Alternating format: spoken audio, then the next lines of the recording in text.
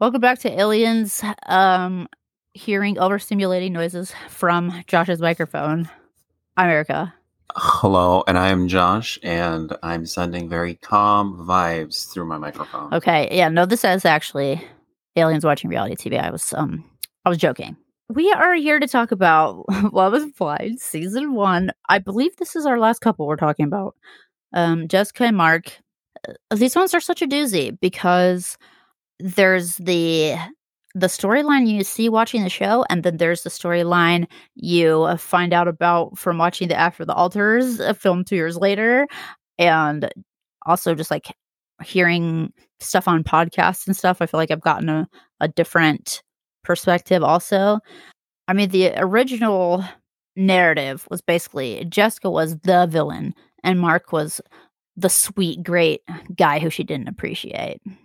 I don't feel like Jessica was portrayed as a villain so much as she was kind of a villain. I mean, the way that she tried to break up, like, whatever the fuck, and Amber. Barnett. Yes, that was villainous. That said, I will say that Mark, I really don't understand. I think Mark kind of just wanted to stay on the show. But, we're going to get into that. I don't know. I don't want to say things, and I don't want Mark to get angry at me and slip into my DMs. Well, supposedly, he's got a baby now and stuff, so he better be too busy with, like, adult things. Yeah, I think he's too busy. Yeah. Or else he's pathetic. If you slip into Josh's DMs, you're a weirdo. That was just for Mark. So, yeah, we see... Yeah, say that to some of my exes. Sure. I love to fight. So we see Mark and Jessica's initial connection, and I feel like it's a great example of a neurotypical connection. You're like a very surfacey thing that feels deep, where they're like, oh my God, you also are from Chicago and you like to eat meat and you like dogs? The same baseball team? Like, are you telling me you're the same baseball team? They're blown away by these coincidences, which are meaningless ultimately to like who you are as a person. I mean, I feel like Jessica is having other conversations, especially with Barnett. Yes. And I don't think Mark was having conversations with anyone, but I feel like Mark was probably having conversations with LC for reasons that we will discuss later. But it seems like the ones that they focused on were the conversations he was having with Jessica. But Jessica was... That's set up at the love triangle. Quadrangle. Square. Jessica was actually originally, I don't know. I feel like it was all in her head and his head. He thought that Jessica liked him, and Jessica kept wanting to have Barnett like her. But Barnett was liked by Amber, who's so much cooler than Jessica. Yeah, I mean, obviously they all talked to lots of people, but Mark did seem to kind of zero in on Jessica right away from the beginning, and then that's the only connection that we really get to see for him either way. That's the thing with Love is Blind and every other reality TV show, which you and I know, and so do our listeners, and so does pretty much everyone who watches reality TV, which is the directors and producers basically control what you get to see. So it could be that Mark spoke to Amber, Mark spoke to LC, Mark spoke to everyone, but at the same time, we don't get to see any of that. We only get to see Mark talking to one person. So, I mean, it seems like he puts all his eggs in one basket, kind of like Calvin Crooks from Perfect Match. Oh, yeah. Remember that one? Who was wearing a suit in Panama. And he seemed very sweaty. Yeah, I don't want to think about that. Wearing a suit in Panama? Wearing a suit in Panama, yeah. I mean, he wanted to make a good impression, and I mean, a good first impression. He made a first impression, but I don't know if it was a good first. So in the case of Jessica and Mark, it seemed like Jessica was already talking to Barnett, but Mark was talking to Jessica alone while Barnett was talking to Elsie, and Barnett was talking to Jessica, and Barnett was talking to Amber. And Jessica was like mutually in agreement with Mark in the beginning that they were like each other's number ones. Like Barnett wasn't her number one right away. No, I don't think it was. Honestly, she was basically like, I am in love with Mark, basically. And then she had like one great day with Barnett and was like, Bye, Mark. Yeah, it was. I mean, there was a lot going on. To me, it felt like Jessica was trying to get as many eggs as possible into her basket. And She's once Barnett didn't work out, she went with Mark. But when she met Mark and she met Barnett in person is when her decision really solidified. Do you remember what I told you when they were walking outside and they saw each other? What did I tell you about Mark? I don't know. I said, oh my God, Jessica's not going to like him because he's short. Oh, yeah. No, we knew that.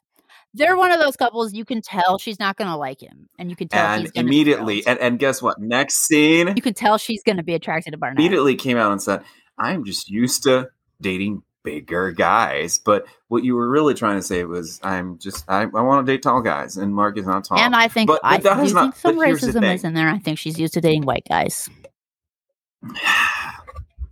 She's used to dating white guys, and Mark is not. He's Latino. He's not from Sweden, if that's what your white is, or even Norway. Not even like northern Germany or like central British. France. Came over on the Mayflower. I feel like that's her vibe. Oh my God! I feel like British people won't even count anymore. Sorry, if any cool Brits are out there. Yeah, the connection was instantly a flop. Like there was really no connection. Mark was super into Jessica. It's confusing, but he was a little too you can't really enthusiastically figure out like why. Why are you into her?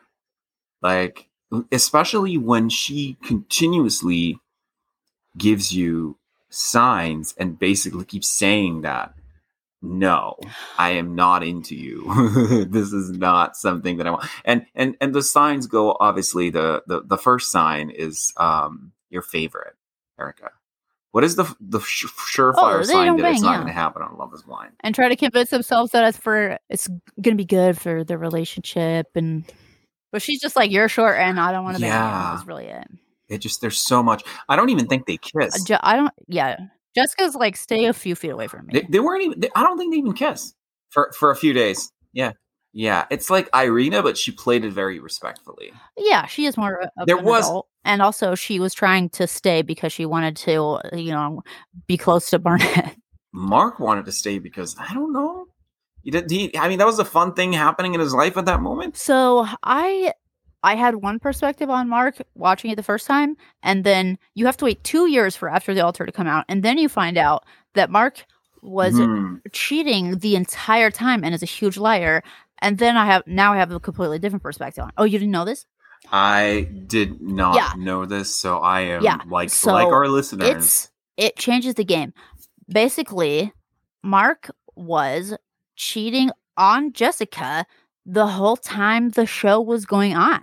Who was he cheating on? He was just like a fuckboy. So he would be acting so like lovey and devoted and just saying all the right things and like then just going out with his friends and like bringing in girls home. And then so after, a year or so after the show, he dates LC and then he also cheats on her and then gets that girl pregnant and then is like, never mind, I have a new girlfriend, I guess. So it's like, he is a remarkable liar to a really terrifying degree. Because I would not have guessed that in any fucking way. I mean, there were certain things that I knew, but I didn't know. Yeah, I didn't know that deep. I bought his bullshit. I thought he was like sweet and like romantic. There's another reason why I'm so super icked out by this. He involved his mother in all of this. I was just thinking that. He involved his mother, and his mother was so sweet and so sincere. She went through all of this like with this really awkward and uncomfortable. Yeah. And he claims to love his mom so much, but then he would use her like that. And it's like, he is not a good person. And he can pretend to be a good person, that's the thing, with Jessica, like, yes, she was the villain of the season and she is so unlikable in the season and she makes me mad a lot, but she is being honest with it. It is in the open. And she's just like, she's doing embarrassing things and fucking up. And like, it's hard to watch, but like that is something, it's human and it's like in some ways understandable, but like Mark's level of deception and deceit is, you are not a good person. Like you are like, it's, I'm very bothered by this. I'm bothered by this. I'm bothered by it because of the mom involvement. Like I and would just have like been. how well he sold it. Yeah, I mean, I think part of the reason he sold it so well is because we were all feeling bad for him and his mom.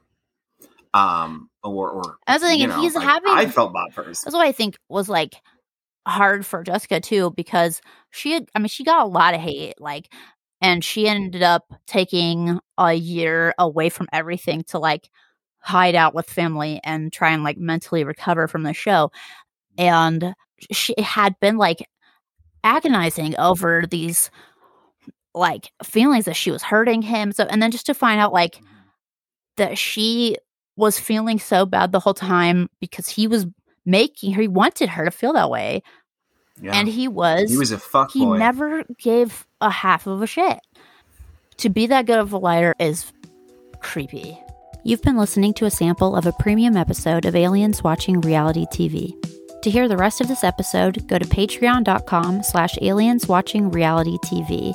For only $5 a month, you get an additional full-length episode of the podcast every week, along with bonus mini episodes whenever we feel like making them. Your support helps us keep the podcast going and remain ad-free, because ads are annoying. Except for this one, which is super cool. Thank you.